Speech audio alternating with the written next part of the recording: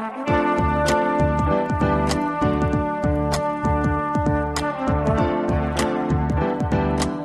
listening to the Co-Main Event Podcast. And now your hosts, Ben Folks and Chad Dundas. That's right. You're listening to another episode of the Co-Main Event Mixed Martial Arts Podcast.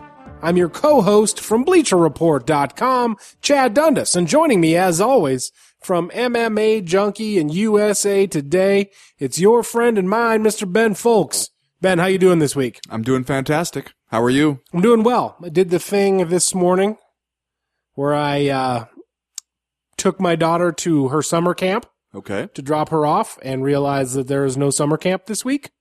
You know what? I got a similar situation. My daughter's preschool closes down this week for curriculum planning, to which I responded, "You're a preschool. The curriculum is playing in the sandbox."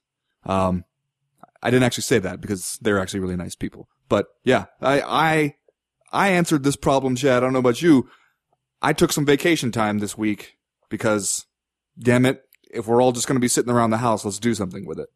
Wow. So you really reacted strongly to that. Well, I got to embrace it, especially when I look at the UFC calendar and I realize basically from now until the end of the year, it's not like there's a good time to take a vacation. No, there is not. It's going to be pretty much chock full till the end of the year. My wife is also on a business trip out of town today, so we utilized family in town. Took our children over to the family, dropped them off. Then they texted me later and they were like, "Hey, do you want me to feed the kids dinner tonight?" Ha ha! I texted back to say, yes, I do. Are you again going to try to pass this off as if this is the result of brilliant planning on your part? I mean, better planning than what you've got, certainly. You could have moved somewhere else. I still might. After this conversation, as soon as this conversation ends, I very well may pick up and move. We got music again this week from the new friend of the podcast, The Fifth Element, a music producer from Fort Worth, Texas. Thanks to him for that. And if you like what you hear, you can check him out at facebook.com/The Fifth Element, on Twitter at The Fifth Element, or soundcloud.com/The Fifth Element Official. Again, that's the word "the" with an A instead of an E, and the number 5 in Fifth Element. What do you think's going on with the unofficial Fifth Element? He actually told me the story, that he locked down all of the Fifth Element social medias early on, and then for some reason, he discontinued his SoundCloud and was working on a different account, and then when he tried to go back, somebody else had already nabbed / the Fifth Element, so he had to go with the Fifth Element Official. Well, I bet that other person with just the regular Fifth Element feels like an idiot now. It's unofficial, if anything. Yeah, there's nothing official about it. So yeah, check out the music this week. I think that it's an upgrade from the stuff we were using in the past. The Fifth Element is going to be hanging out with us on the ones and twos for the foreseeable future. You wanted any opportunity to say the ones and twos. I've been waiting 219 episodes to say we've got somebody on the ones and twos. Does it feel like you thought it would? It feels pretty good. Okay. We got 3 rounds as usual this week in the Co-Main Event Podcast. In round number 1, to paraphrase his immediate predecessor as the UFC's biggest male star, yes, Conor McGregor, we can see you now. And in round number 2, buy now for the low price of $2.09 per session, and let life coach Nathan Diaz teach you over a series of guided meditations and thought-provoking seminars how to take your life to a better place. And in round number 3, if you notice Ben Folk sounded a little lightheaded, it's because we'll be discussing Damian Maia's upcoming fight against Carlos Condit. And you know when we do that, all the blood rushes out of his brain to another place in his body.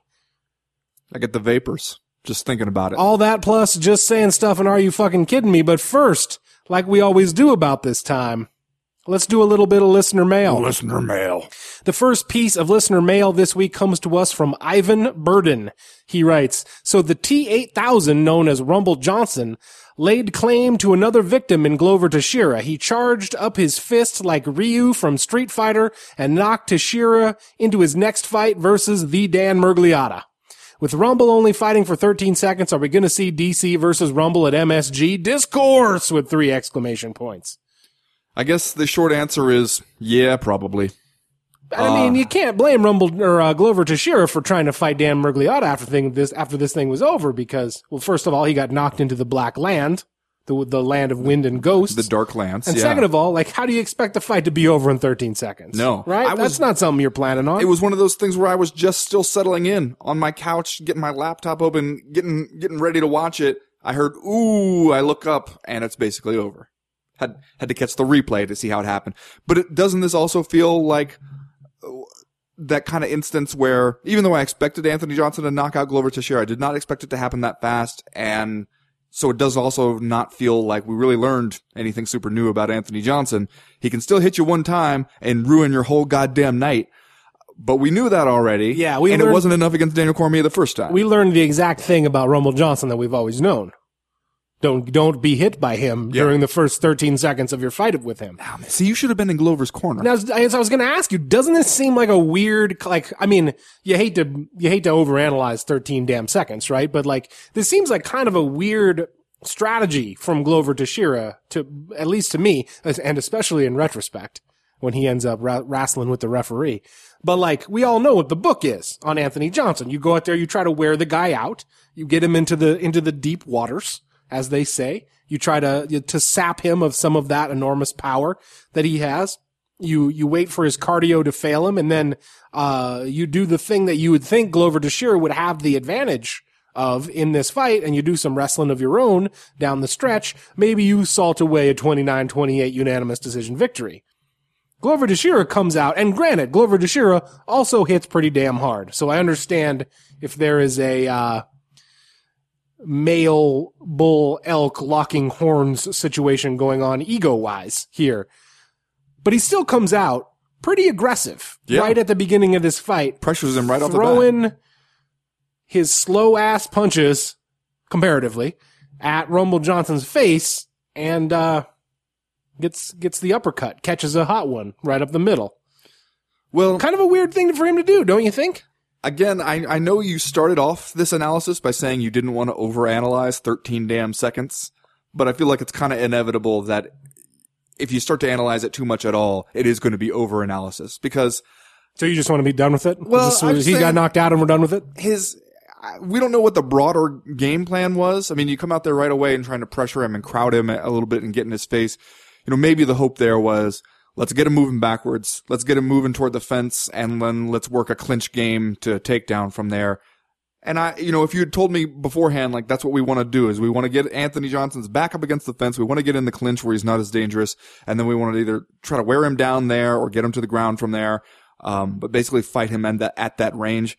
I would not be able to tell you I think that's a bad idea. Of course, I might mention, see if you can try not to get hit really hard on the way in, or like at any time before you can enact this game plan, and then that's just what happened. I mean, it's hard to tell too much about what Glover Teixeira's overall plan was, because he got hit in the face really damn hard, and then the plan became try to finish that single leg on Big Dan Mercogliata.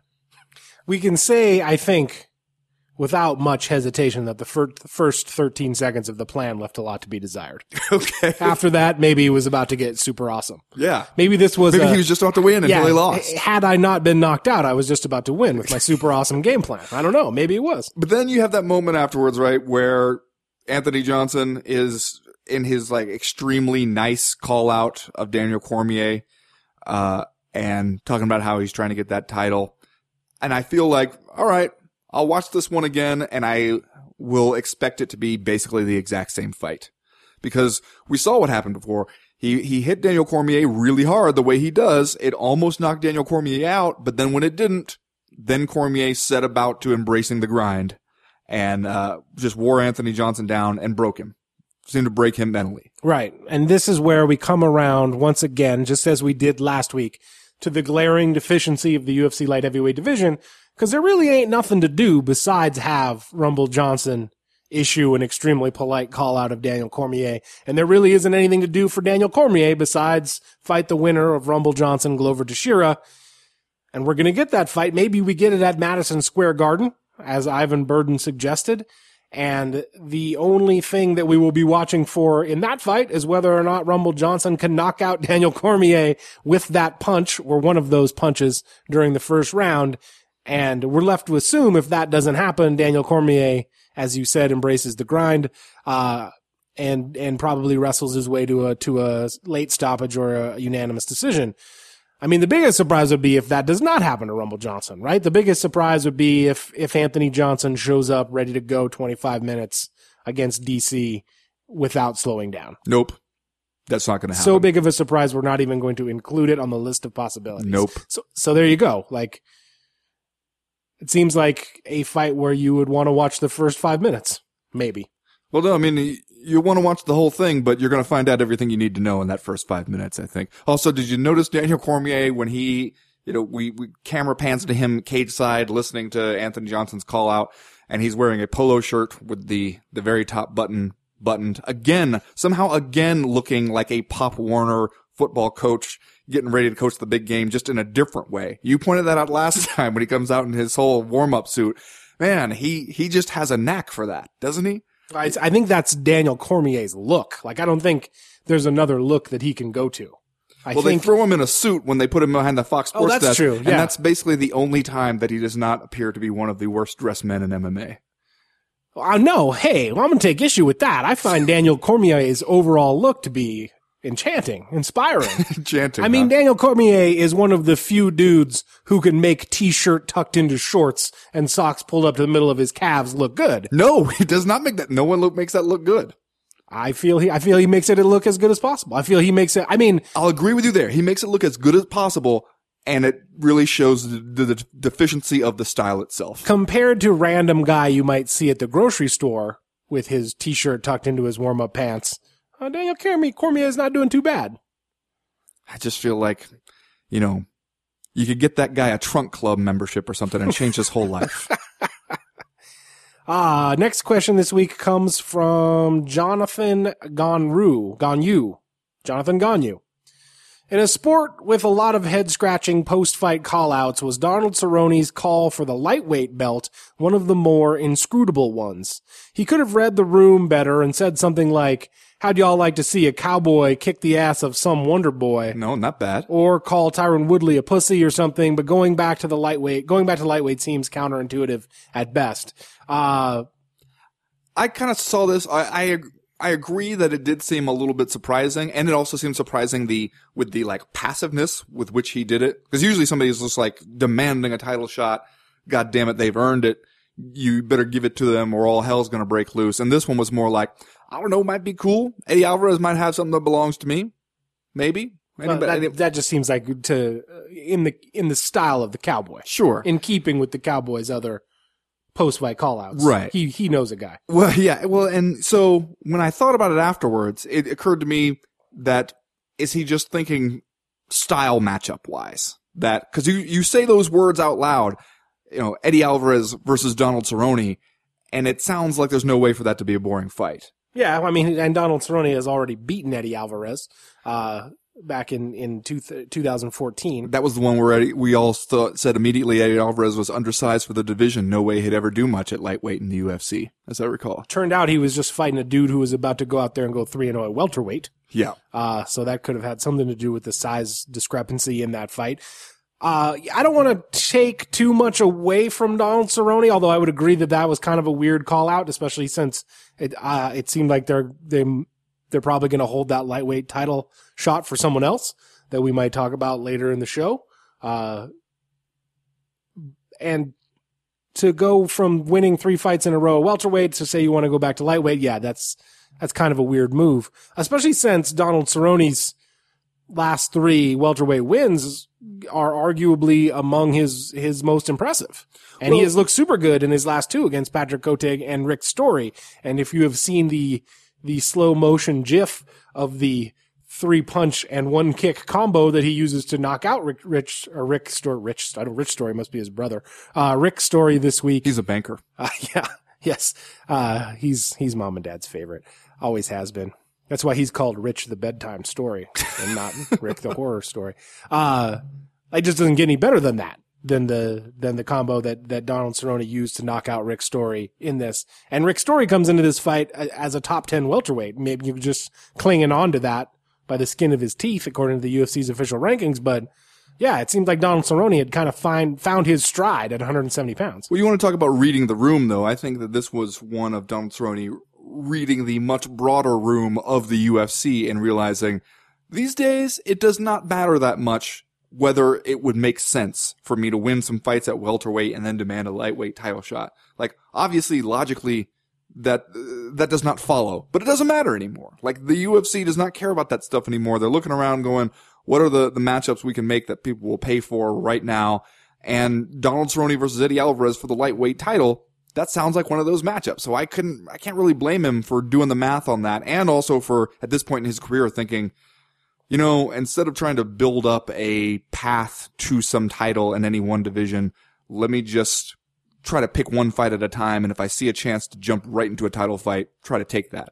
I can't blame him for that. That seems like a smart strategy on Donald Cerrone's part. Yeah, I agree. And Donald Cerrone is the kind of dude where, that we're going to watch whatever fight they put him in, because we like to watch him fight, and so does everybody else that watches the UFC. So whether he winds up in a lightweight title to fight against Eddie Alvarez, or whether he winds up with a rematch against Nate Diaz, or whether they go way outside the box and he wound up with a fight against Conor McGregor, it doesn't really matter. We would watch him fight those fights. And if he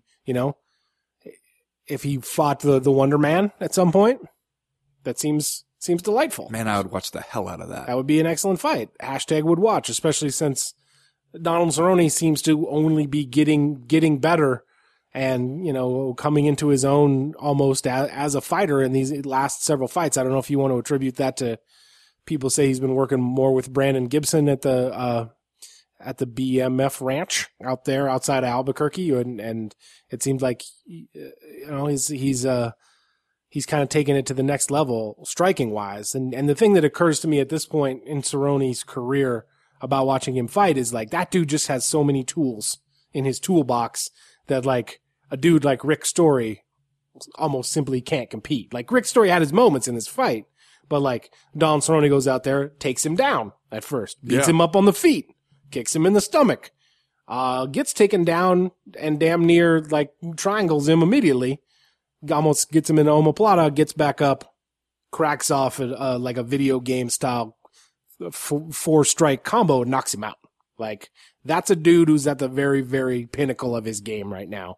And he has a mixed martial arts game. And when it's all clicking, it's impressive. And off this question from Jonathan Ganyu, if we made Cowboy versus Cowboy, when he fought the Brazilian Cowboy, basically just because it was a way to throw two cowboys in there at the same time, you can't tell me you can't make a same strong argument for Cowboy versus Wonder Boy.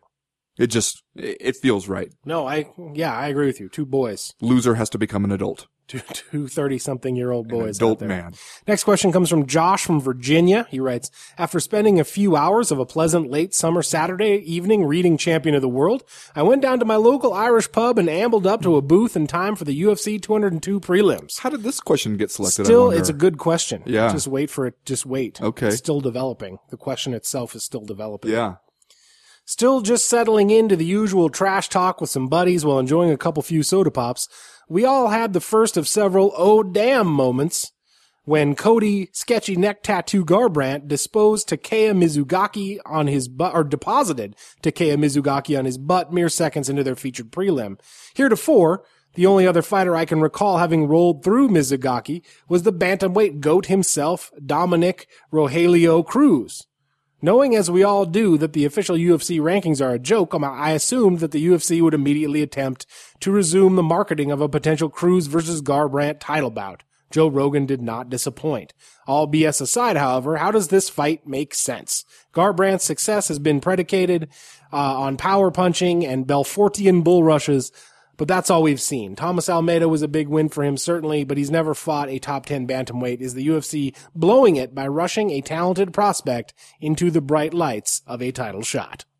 I don't know if you can say yet that they're rushing him into that title shot, but they do seem to want to keep that conversation going. And I can understand why, because you're thinking that that's where you're going to end up eventually, right? And it seems like even this question, the unstated assumption in it is that, hey, eventually Cody Garbrandt's going to be ready to fight for the UFC bantamweight title, probably against Dominic Cruz, unless he gets injured and is gone for another 17 years or whatever it is. But that seems like eventually that's the point we'll arrive at, and it's just a question of whether we should go there right away or whether we should wait and let that marinate a little bit. And right now, all I really see the UFC doing is kind of acknowledging that future inevitability the way it feels. And it's like, it seems like you can't really keep those guys away from talking about each other. You might as well use that as best you can. And if you decide you want to put Cody Garbrandt in a couple more of these fights that are clearly set up for him to knock the hell out of somebody, just so he can shit talk Dominic Cruz from sitting over there on the broadcast table. All right. I think we'd all watch one or two more of those before we absolutely felt like we had to see the title fight. Yeah, and the bantamweight right now is not the deepest possible division out there. Dominic Cruz has already beat the two top official contenders. And then you still got guys like John Lineker up and coming, Aljamain Sterling up and coming. John Dodson recently re-arrived on the scene, I guess you could say. Thomas Almeida, that kind of dude hanging out in the division. So like in terms of hot speculative matchups for Dominic Cruz, obviously I think the answer there is Cody Garbrandt, and it's just the one that we keep going back to.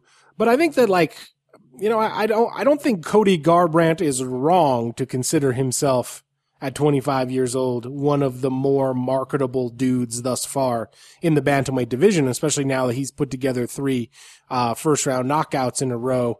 I think that the email here makes the proper point that the level of competition hasn't been the stiffest. But again, just as the point that you made about Donald Cerrone, Cody Garbrandt is clearly a dude who understands how business gets done in the UFC now. And as long as he can keep going out there and knock people out, he's probably going to also continue to try to talk his way into a title fight. Which, if recent circumstances are anything to judge by, he will probably talk himself into sooner rather than later. And I do think that it's an interesting matchup of styles. I mean, I think that it's easy to assume that Dominic Cruz will run circles around Cody Garbrandt the same way he runs circles around everyone else at 135 pounds. But you watch him knock out Mizugaki in 48 seconds, and it kind of feels like Garbrandt only needs to hit you clean one time. And even though that's kind of Dominic Cruz's game, he does get hit in the face every now and then. And when you got the power like Cody Garbrandt does, that I think makes him a dangerous matchup. Well, and I think that's how you can make the case that this is the only matchup you can really strongly sell right now against Dominic Cruz, because, or you could see a rematch with TJ Dillashaw at some point, and I'm sure it'll be a good fight and everything. But the way Dominic Cruz has got that style so dialed in that it seems like anybody who's going to try to out-Cruz him, or just beat him with quickness and punch combinations and mixing together everything is in for a long night, because that's just going to be a tough job. But somebody who goes in there and says, you know what, I'm fast enough that I can catch him, and I'm powerful enough that when I do catch him, I only need to catch him once. That is an interesting question for Dominic Cruz that we haven't seen him face too much.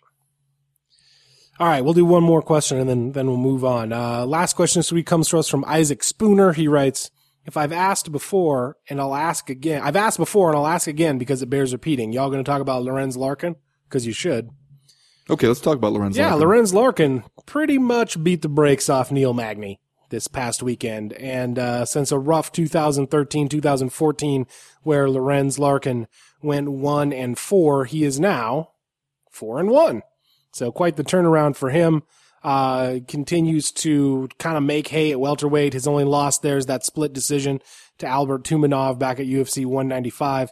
And performances like this against Neil Magny are the kind of thing that make you think that Larkin is another dude, kind of like Donald Cerrone, although a little bit younger, who's just now kind of harnessing all of his faculties in this sport, because he looked impressive. And you got to credit Neil Magny for his toughness, I guess, for hanging in for 4 minutes. But after a really early strike, it just kind of looked like he never got it back together. Yeah, Lorenz Larkin does seem like one of those guys where if he gets some momentum built up and he gets a head of steam going on you, he'll run right over you.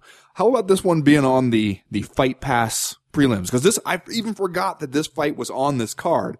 And when I sat down on Fight Night and realized, oh, wait a minute, Lorenz Larkin versus Neil Magny? That's a hell of a fight. Thrown on there on the Fight Pass. Again, that same strategy we've seen recently where They want to put some names on Fight Pass, something people know and that might convince them to sign up. And you go back to that question of how to balance that, because I understand you can't just throw leftovers and scrubs on Fight Pass and expect people to sign up for it. And at the same time, I would not be super thrilled about it if I were Lorenz Larkin and Neil Magny, to hear that the company's strategy involves somewhat burying me on the least viewed aspect of the entire fight night. Yeah.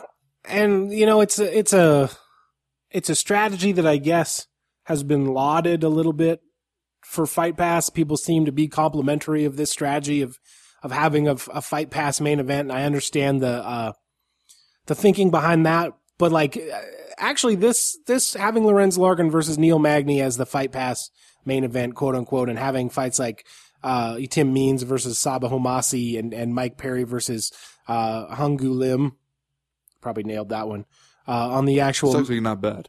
On the main card. This one kind of made me wonder, like, do you think this strategy is working? Like, do you think that there are tons of people out there who, because of this annoyance, kind of are going to be like, well, I guess I'll sign up for the FightPass.com because I can't miss Lorenz Larkin versus Neil Magny. Especially when I would assume everyone who would be thinking about signing up for Fight Pass at this stage in the game would know, hopefully this isn't a spoiler, that like you can still find almost any UFC fight that you want to find for free on the internet, like later on. I wonder if this strategy is effective.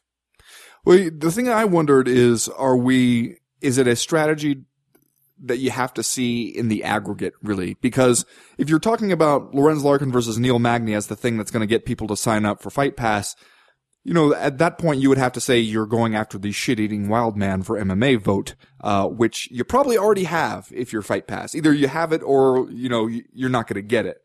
Or you've had it and you've lost it and you're trying to get it back. I think that stuff like this, when you consistently are putting a pretty good known pairing on the Fight Pass portion of a bigger card, it seems like you're just trying to send the message going forward that like, hey, we're gonna keep doing this. We're gonna make sure there's always some good shit on Fight Pass.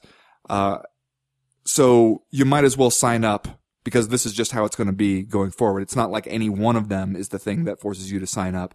It's just like trying to establish that expectation so that eventually you'll give in and you'll say, all right, damn it, you can have my $10 a month, because I don't want to go on missing some of this stuff.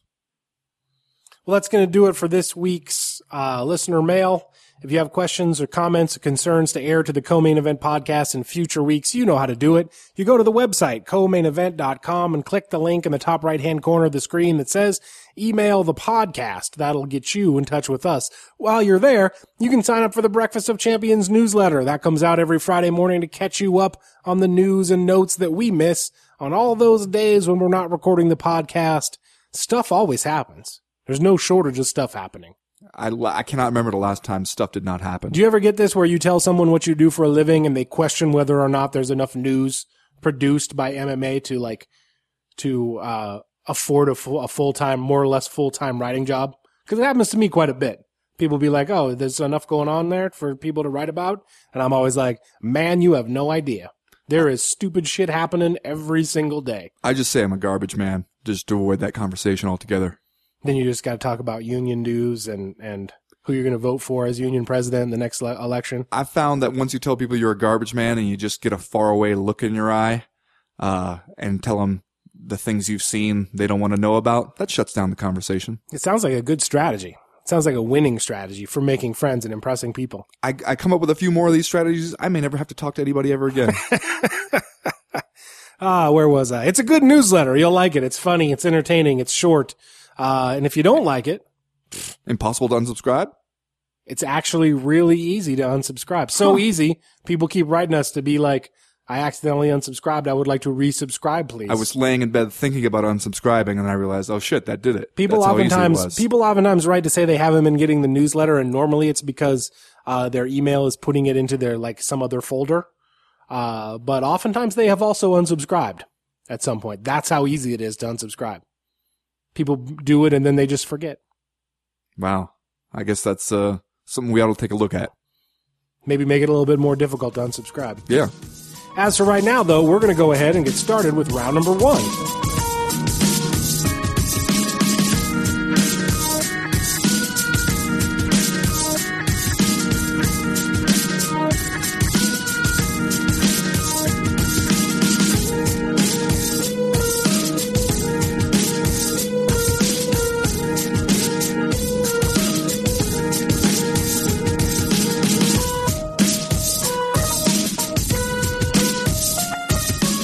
Well, Ben, I had an interesting UFC 202 watching experience because this past weekend was my 5th wedding anniversary. Hey, oppa! So I was on the road with my wife. We were in San Francisco on vacation. How nice. So I didn't. It was How nice for you, It was too. super fun. Expensive though. Woo! They got them New York prices over there in San Francisco. Oh, God. Like a Old man throwback. Dundas is going to tell us To those days. how expensive the big city is. So I didn't get to watch. Caramel was 5 cents. Can you believe it? I had to catch up with UFC 202 after the fact. But since I was on the road for my 5th wedding anniversary, it was not that difficult for me to avoid spoilers, so I got to watch it without knowing what happened. And it was a heck of a show, by the way. But when I watched Conor McGregor versus Nate Diaz, aside from thinking that it was an entertaining encounter of fisticuffs, the like of which may not be seen, for a month or two. I thought that it was a pretty clear-cut 48-47 Conor McGregor, and was surprised Motherfuckers. to see one judge score it a draw. And then when I started going back to sift back through the social media response, was again reminded that I should not be surprised that there is always controversy over a decision. Any like even remotely close UFC decision is going to have people on your timeline asking you if you thought it was fixed. Well, I think you see that more whenever it's a fighter who people are very passionate about. And this Because fight their in passion particular blinds them. matched up the two fighters in the entire UFC with the fan bases that are less interested in letting you talk sense at them. That's right. Perhaps those two most pronounced fan bases in the entire company. You may be actually right about that. As far as the scoring of it, I think what it really comes down to is how you score round 2. That's the toughest one to score, I think, because Conor McGregor wins the first 3.5 minutes, but isn't. He wins it pretty solidly, I think, and then Knocks him down, and then Nate Diaz comes on strong in the last minute and a half, and you know how that affects people's perception sometimes. Right. They remember most what they saw last in the round, and I think that that's the part where the argument is, because how you score round 2 sways that entire fight.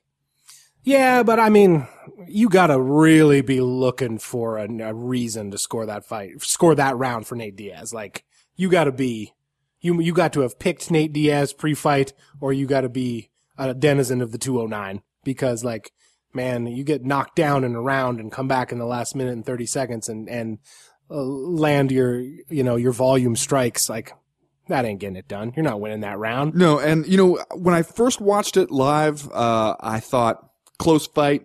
I could see it going either way. I couldn't really argue either way it went. Conor McGregor got the decision. I thought, all right, sure. And then I watched it the next day. My wife didn't see it live, wanted to watch it. And when I watched it the second time through, it seemed way more clear. Again, I already knew the outcome by that point, but I was watching it kind of trying to ask myself to take a closer look and see exactly how you'd score it. And that time it seemed way clearer to me that Conor McGregor won the decision. Yeah, it's interesting to think like how the hysteria of the moment and how the rise of social media has changed our viewing habits. Like, I almost prefer, like, it is mostly impossible and like not really very handy to do it this way, but I almost prefer to watch the fight kind of outside of that bubble. I just feel like you get a clearer picture of it. Like on a solitary mountaintop. Just all alone, you watching the fight. Yes. Big screen TV up there. Yep. Clover blowing in the breeze. Yeah. Maybe sitting astride a mountain goat. I don't know. I don't know what you're doing up there. Whatever you have to do, really. This was a huge win for Conor McGregor, obviously, but I would argue to you, like, the most impressive and important win of his UFC career just because how things had gone recently. And, I think that we know this now about MMA, that when a fighter bursts on the scene and is very dominant and wins a bunch of fights in more or less easy fashion, that has a way of not necessarily disguising the truth, but like it takes a while to get a complete picture of a mixed martial arts fighter. You have people like Ronda Rousey who breezes through 6 fights in the UFC, destroys everyone in 2 minutes, and you think she's unbeatable. Then it turns out, oh, wait a second, she can't take Holly Holm down, and like thrusts herself pell-mell into the teeth of Holly Holm's offense, and she ends up looking kind of like an amateur and getting knocked out. Kind of the same thing with Brock Lesnar. He loses his UFC debut, but wins 4 in a row after that. And, we don't realize until that Shane Carwin fight exactly how much he dislikes getting punched in the face. And after we figure that out, things go south for him very quickly. He only lost to diverticulitis. Know that. Sure. Yeah. It's the only thing that ever beat him. We all know that. There was an asterisk. No opponent ever beat him. Yeah. No, I know. Except for Cain Velasquez and Alistair Overeem, there at the end.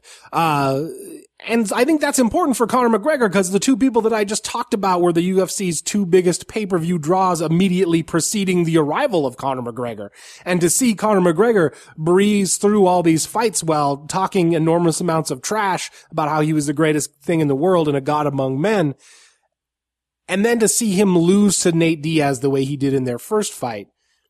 If I were a guy who had stock in McGregor Industries or stock in the UFC, I would have been nervous.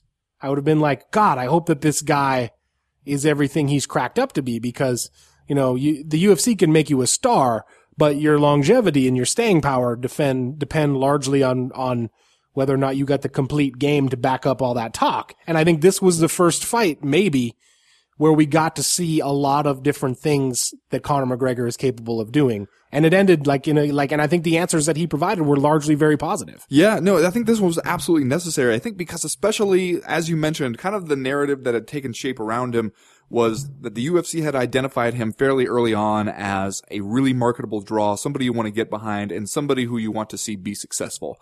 And made a bunch of matchmaking decisions for him that seemed to have that in mind.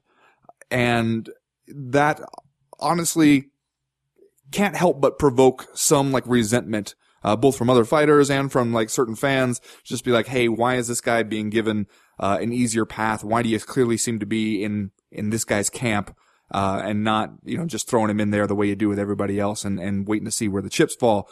And so, people were waiting to see some kind of crack in the veneer. And he goes out there against Nate Diaz in that first fight and kind of gets broken a little bit.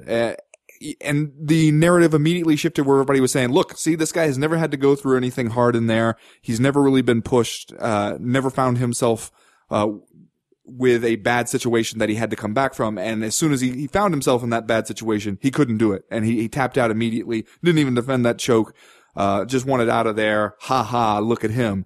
And so I think it really showed you a lot about his character. Not only that he insisted on getting this fight again right away and at welterweight again, which we all said beforehand was a bad idea, but he goes in there and it looks like the same thing is about to happen to him. Took a little longer to happen. He paced himself better this time, but you see him in that third round and it looks like he really doesn't want to be there anymore. And you start to think, uh-oh, this is all the same thing all over again. Nate Diaz is going to wear him down, going to totally Diaz his shit. And Conor McGregor is going to quit. And then he pulled himself right back in there. He didn't break. He got off the stool for round 4 and went out there and won the damn round and kept coming.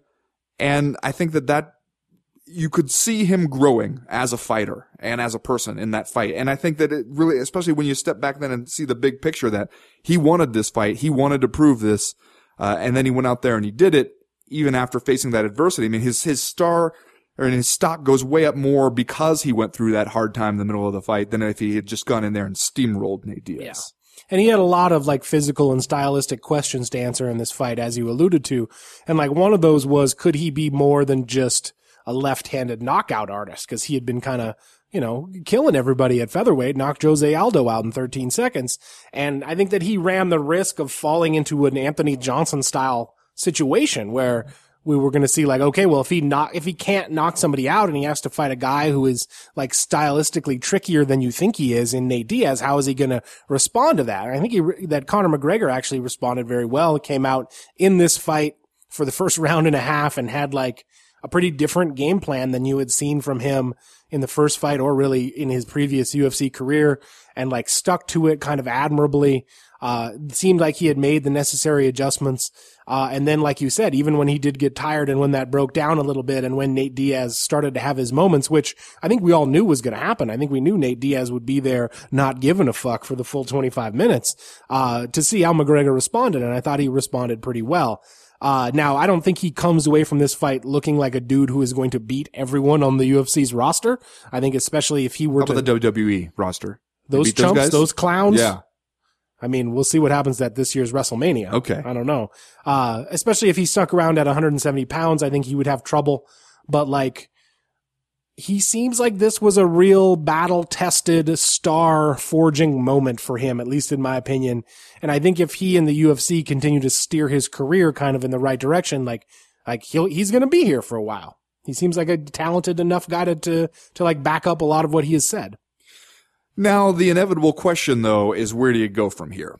Because you're right, you made your point at welterweight.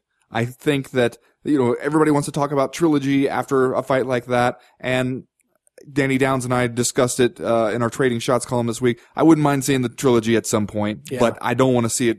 I can't really stomach the thought of just 3 straight fights of this. Right. There's other business to attend to. It seems like the wrong financial move for the UFC, if for no other reason. Like, man, Nate Diaz could totally beat Conor McGregor in the rematch. Like, that is a very good possibility. Right. I think you gotta, like, I think George St. Pierre is the only exception to the you need to get this guy out of 170 pounds rule. Like, if you can make that fight for the end of the year, you stand to make so much goddamn money. It doesn't really matter if Conor McGregor loses or wins. Like, obviously, if he were to beat George St. Pierre, well, I want it for the record that I'm just sitting here shaking my head. Go ahead and take the ATM home and just start printing out your own money. But like, I don't think he can stick around at welterweight. Like, I would think the best move is Eddie Alvarez at lightweight. I think, especially if you allow Conor McGregor to do kind of a champion versus champion fight and let him keep that featherweight belt until after that fight. I think you can sell that. I think that it's a stylistically really interesting and exciting matchup. And it's what you were going to do with the guy in the first place anyway, so you might as well. I was right there with you until you talk about letting him keep the featherweight belt. Because first of all, I mean, only for marketing purposes. If he's not going to go back down to 145, which I've said all along, I don't think he will unless he has to. Like, he has to give it up eventually. He does have to get it up eventually, which is why I think you might as well go ahead and give it up now. I mean, I realize the difficulty is going to be in convincing him to go along with that plan because it seems like you have a tenuous relationship with Conor McGregor right now if you're the UFC. You don't want to make any huge, bold moves and scare him off. Or anger him and get into another war with him over some petty bullshit. But at the same time, man, you're holding up that division. And it's not like he went out there and won in 13 seconds this time and could turn right around and do a fight with Eddie Alvarez whenever. You saw him limping off, after the not quite press conference addressing the media after the fight. It's going to take a little while before he's ready to fight again. So you're going to have to wait through that. Then you're going to have to wait through, the fight itself, whatever the outcome of the fight is, and then determine after that, ask him again whether he ever wants to go down to featherweight. The only reasonable thing, I think, is if you're going to if he's not going to go back to featherweight right now for his next fight, then give up that belt. Give up that belt, and maybe, if you feel like you want to be a featherweight again someday in the distant future, which I don't see happening, then go back and fight for it again. But you can't hold up that division forever. No, I hear what you're saying, and I agree with you. I mean, I was just saying from a marketing standpoint, I think you probably loop in more casual fans if it's a champion versus champion thing, but it's possible that at this point, Conor McGregor doesn't need that. Like he could go out there and maybe sell a fight with Eddie Alvarez anyway. So like if or he could do a John Jones move and just show up with a replica belt and remind everybody he's the champion anyway. I have a feeling he will remind us that he is the legitimate champion more often than we would like to think. They do end up taking away from him. Do you want to do Are You Fucking Kidding Me? And then we will move on to round 2, talk a little bit about Nate Diaz. Sure. Ben, what's your Are You Fucking Kidding Me for this week? Well, Chad, you mentioned the bout on the undercard here between Mike Perry and Hung Yu Lim. Now, Mike Perry making his UFC debut and gave us a reason to hate him right away during the weigh-in. Clear him. I'm getting my throat ready here. Boo. I'm just going to boo. Boo this man. Boo. He does the old, I'm going to shake your hand, no I'm not thing to Hyung-Yu Lim, which just right away, people are not on your side when you do that.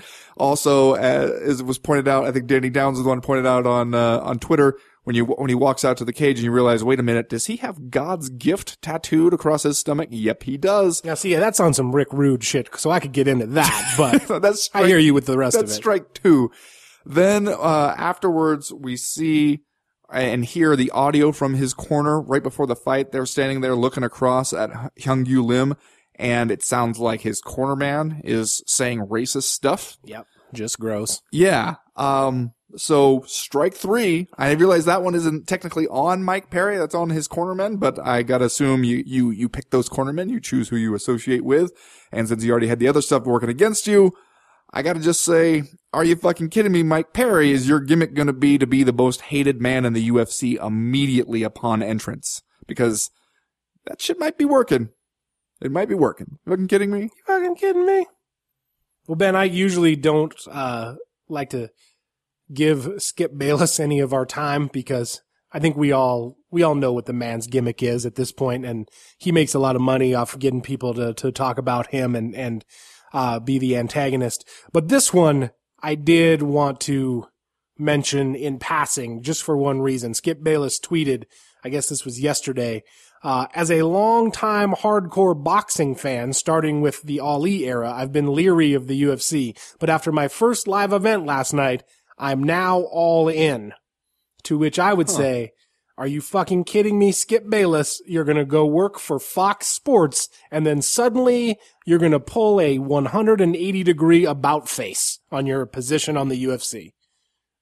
Don't you think that we see what you're doing here? Are you fucking kidding me? Fucking kidding me? Well, that's going to do it for round number one. We'll be right back with round number two.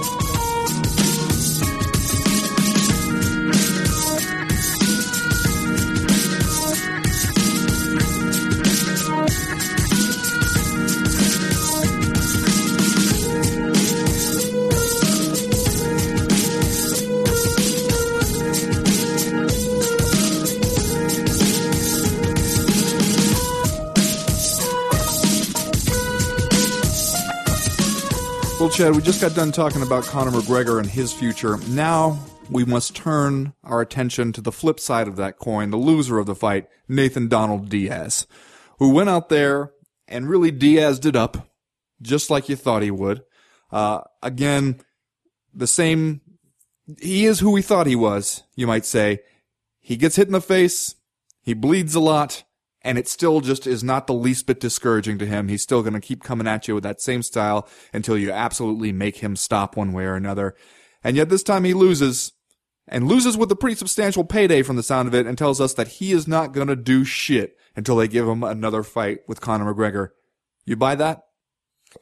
Yes and no. I believe that the moment that came out of Nate Diaz's mouth, he probably totally believed that. He's probably totally dead set on that. He's going to have a little bit of money in his pocket now, so I don't have a hard time believing it will be a thing that he sticks to for a while. But like, I don't know, man, we've kind of seen how these kind of proclamations go from Diaz brothers and other people.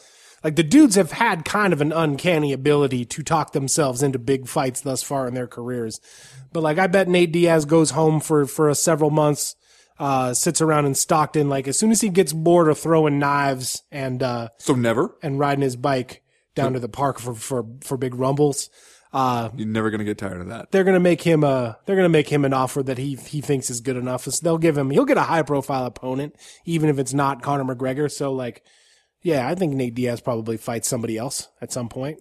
But you go from making $2 million to fight Conor McGregor, feeling like you were screwed on the decision, which of course, like, a Diaz is going to feel that way no matter what happens. Yeah, this is an interesting fight because, like, obviously this kind of fight attracts a lot of mainstream attention. So I had guys on my Facebook feed who are not MMA fans, but like watch this fight and know who Conor McGregor is, responding to Nate Diaz's post-fight interviews of being like, I can't believe this guy would think he won this fight. Like, whoa, is he crazy? What's this guy's deal?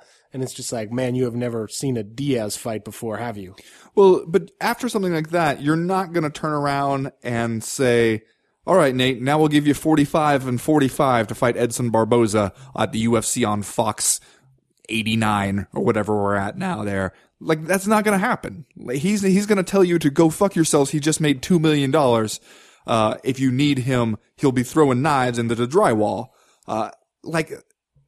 I believe that you're right when you say that, he believed it when he said it, and he might, given some time to think about it, change his mind. But also, when you mention how the Diaz brothers have had this uncanny ability to talk themselves into big fights, I think the lessons he's learned looking at his brother, who keeps demanding opportunities that he has in no way earned, and yet profiting off them and getting those opportunities, even when it seems insane, is that you can make those demands if you're a Diaz and just wait long enough, and eventually they'll come around to you. No, I don't find that hard to believe. And like, I think it largely maybe depends on what Conor McGregor does. Like, if Conor McGregor comes around to a trilogy within, 8 months or so, maybe Nate Diaz's next fight is Conor McGregor. But like, and maybe it also comes down to a question of whether or not you believe Nate Diaz can command a big enough price on his own to get him back in the cage as, a main event attraction or something approaching a main event attraction, especially now that he's capable of, now that he's become sort of a money weight, like his brother, like you can match him up against guys at lightweight or welterweight. Like, I don't have a hard time believing that a rematch with Donald Cerrone, you throw, Nate Diaz $500,000 and it's the main event of UFC on Fox somewhere down the line. I don't have a hard time believing that they could make that happen, but it kind of depends on how much money that's worth to the UFC, how much they're willing to pay, and whether or not you think that like the rub from Conor McGregor finally makes Nate Diaz a needle mover. Yeah. I guess it depends what you're going to try to get him to do and how much you're willing to pay him to do it. Because, hey, yeah. Which I think you just described work. Offer him $500,000 for a UFC on Fox fight. I can both understand how he would agree to that and why the UFC wouldn't do it. I think it's going to be tough to convince him to do anything but become a exclusive money weight at this point, and for real money. You're just not going to convince him to go back. He fought Michael Johnson in just kind of a role player scenario on a UFC on Fox right before this McGregor thing kind of changed his whole bum life, as McGregor might say. You're not going to convince him to go back to that, especially if he doesn't need to. If he has the money and he doesn't absolutely have to get in there and fight for you anytime soon, he can afford to wait. Yeah, I think that the only thing that we can say with any certainty is that he will continue to Diaz his ass off, which, as you said, when you're vaping, yes, as you're talking to reporters afterwards, that is peak Diaz right there. Right. Not just vaping, but weed vaping, yeah. Right? Well, not quite weed, but like some kind of, it's basically weed is my understanding. Here, co-main event podcast listener out there in the CME universe who owns one of these weed pens or whatever they are. How did smoking pot get so fucking complicated?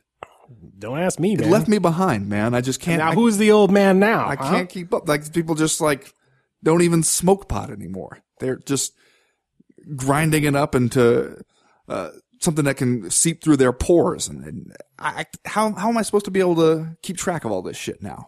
The great strength, I'm just going to keep going if that's okay. Okay. The great strength and also the great weakness of the Diaz brothers, though, is their ability to Diaz, right? Like, that's the whole reason that Nate Diaz finds himself in this position to begin with.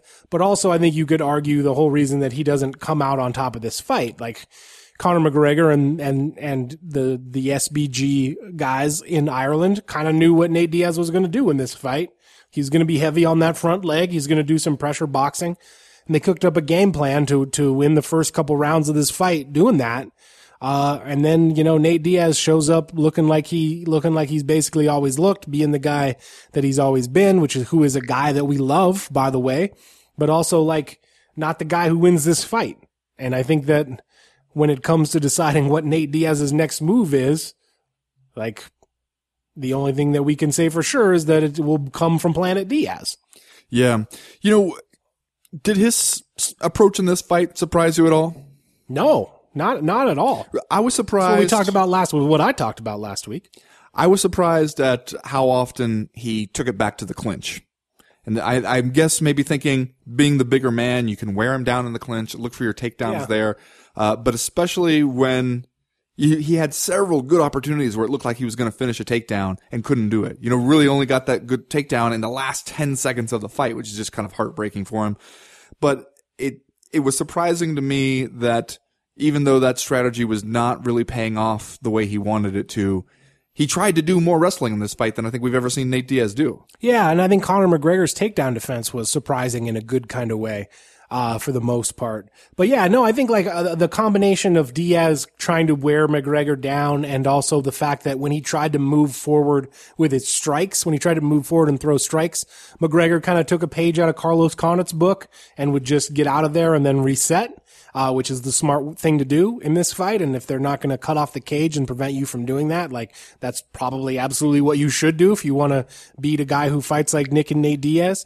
So I think because that wasn't necessarily working, and because he wanted to tire him out, and because maybe he also wanted him to take him down, maybe clinch work was the thing that made the most sense. I thought that it was a decent strategy and would have been a really good strategy had he been able to take Conor McGregor down. Yeah, it is surprising to me. And obviously a lot of MMA fans are going to seize on that Conor McGregor disengaging from some of those exchanges and say, look at that. He's running away. Look at this guy. How's he going to win a fight running away?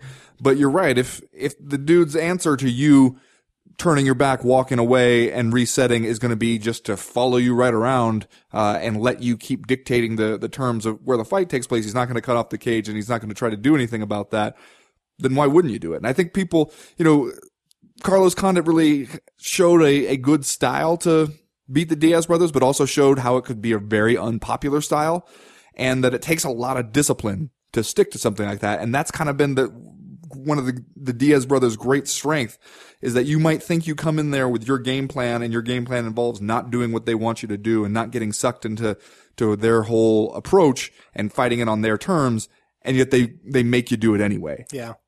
I'm always surprised at the number of prejudices that we carry around as fight fans, just in terms of being against certain styles, saying a guy runs away in a fight.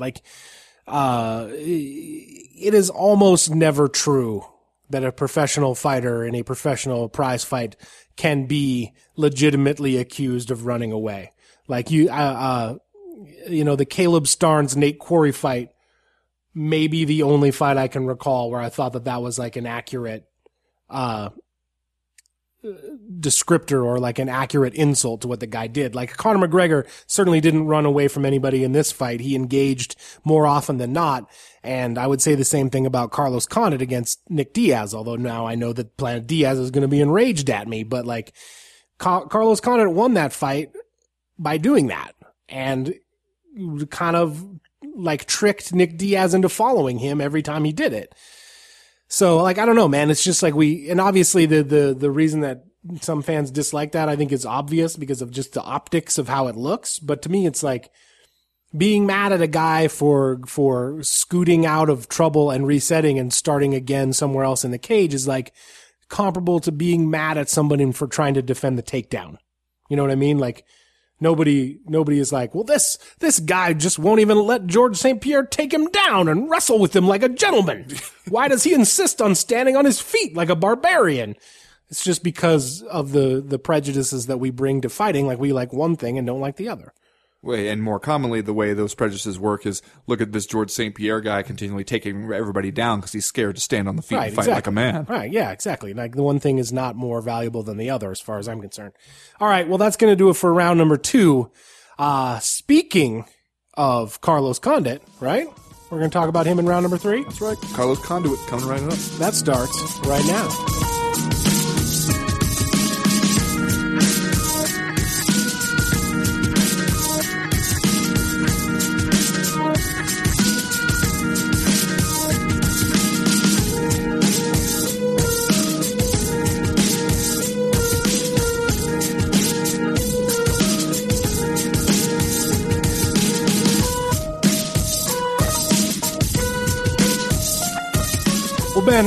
We already have an explicit rating on iTunes, so if you want me to clear out of here, you can just look at Damian Maya and Carlos Condit's Wikipedia page and maybe stare longingly into a mirror.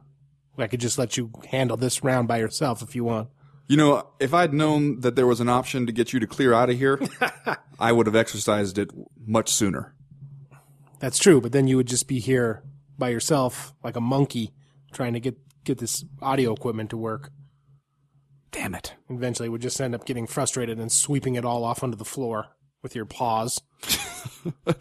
There might be some technical difficulties. I'm not going to argue with you there. But come on, are you going to sit here and tell me that you're not excited about Damian Maya, Carlos Condit? No. You might be not I'm quite. not going to tell you that. I'm going to tell you I'm super excited. There you go. I'm as excited as it gets. I'm just not Ben Folks level excited about Damian Maya fights.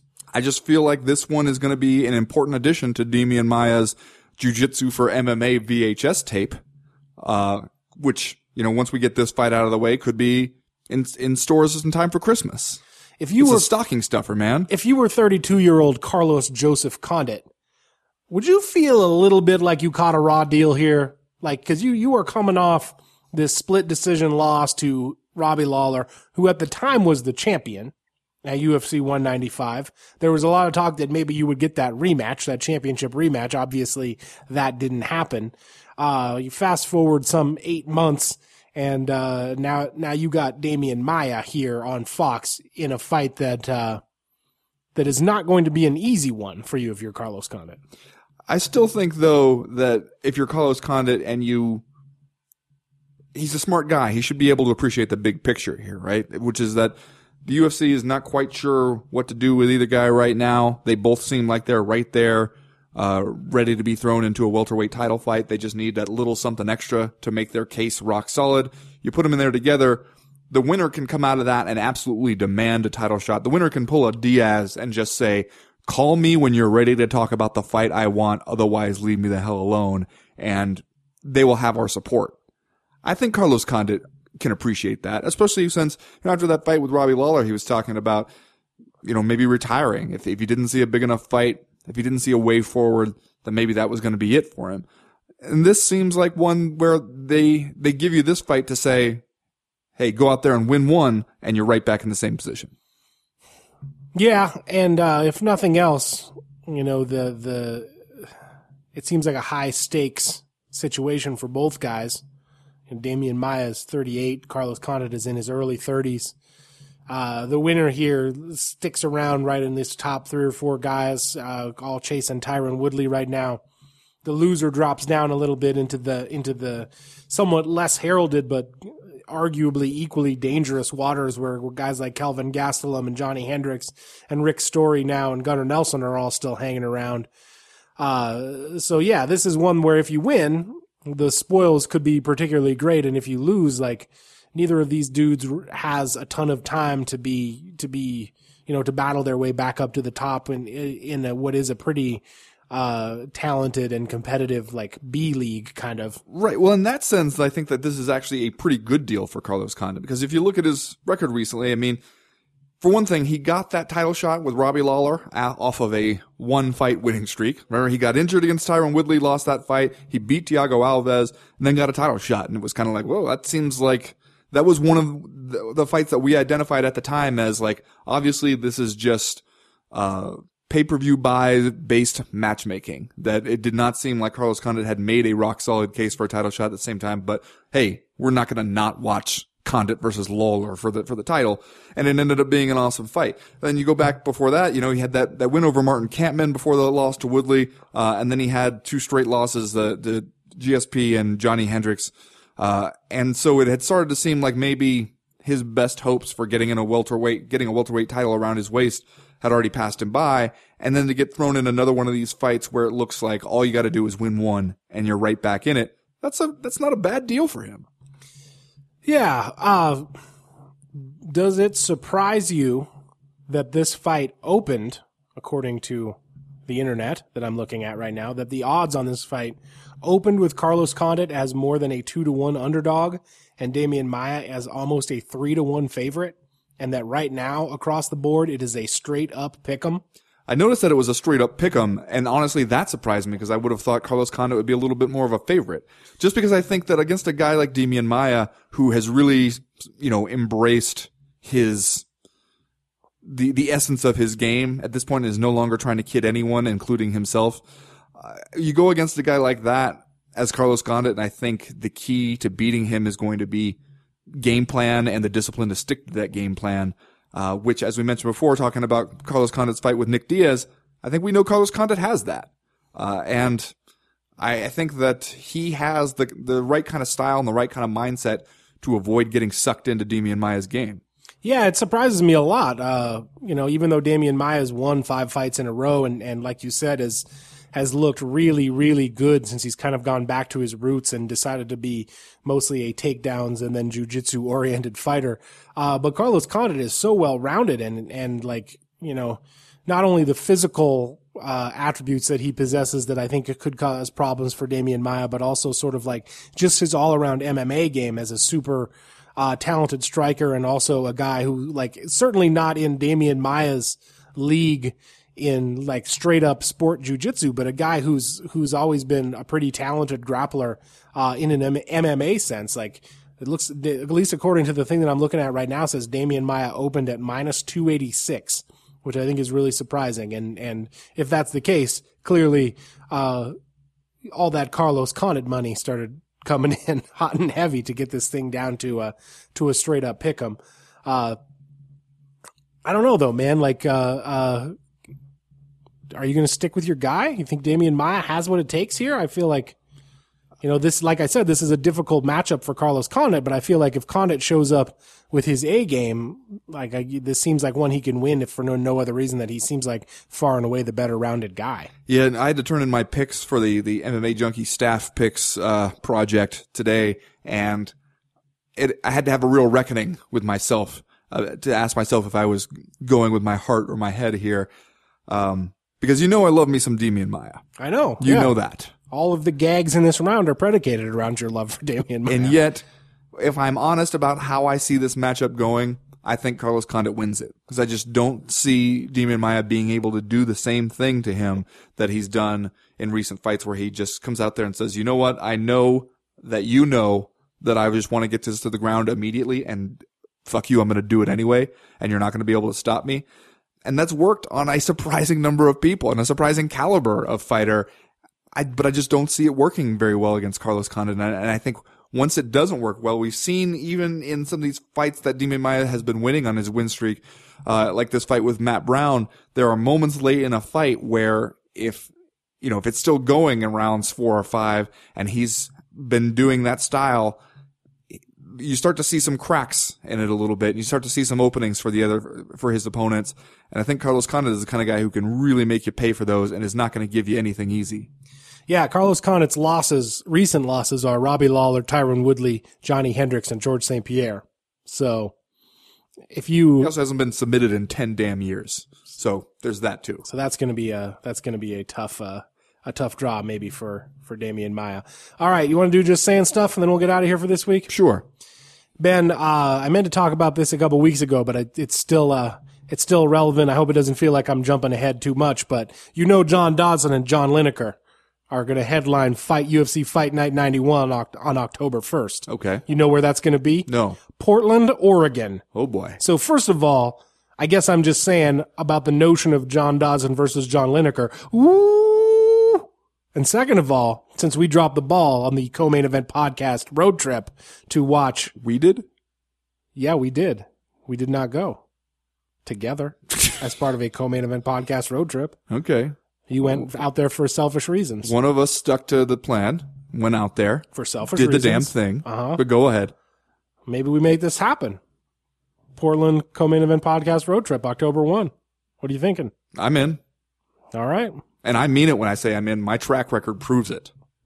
I say it right here before the MMA gods and everybody. You'll be in if you can get a lifestyle piece out of it. We'll see. Well, I'm not going to not get a lifestyle piece out of it. That's All for right. damn sure. Let's, what's your just saying stuff for My this week? just saying stuff, Chad. Now, I know that you noticed when you looked over in the corner of Nate Diaz, a familiar face was missing. One Nicholas Diaz. Okay, I was thinking Gilbert Melendez. He was there. Yeah. Well, Gilbert was there. Oh, okay. Giblert, I didn't see. All right.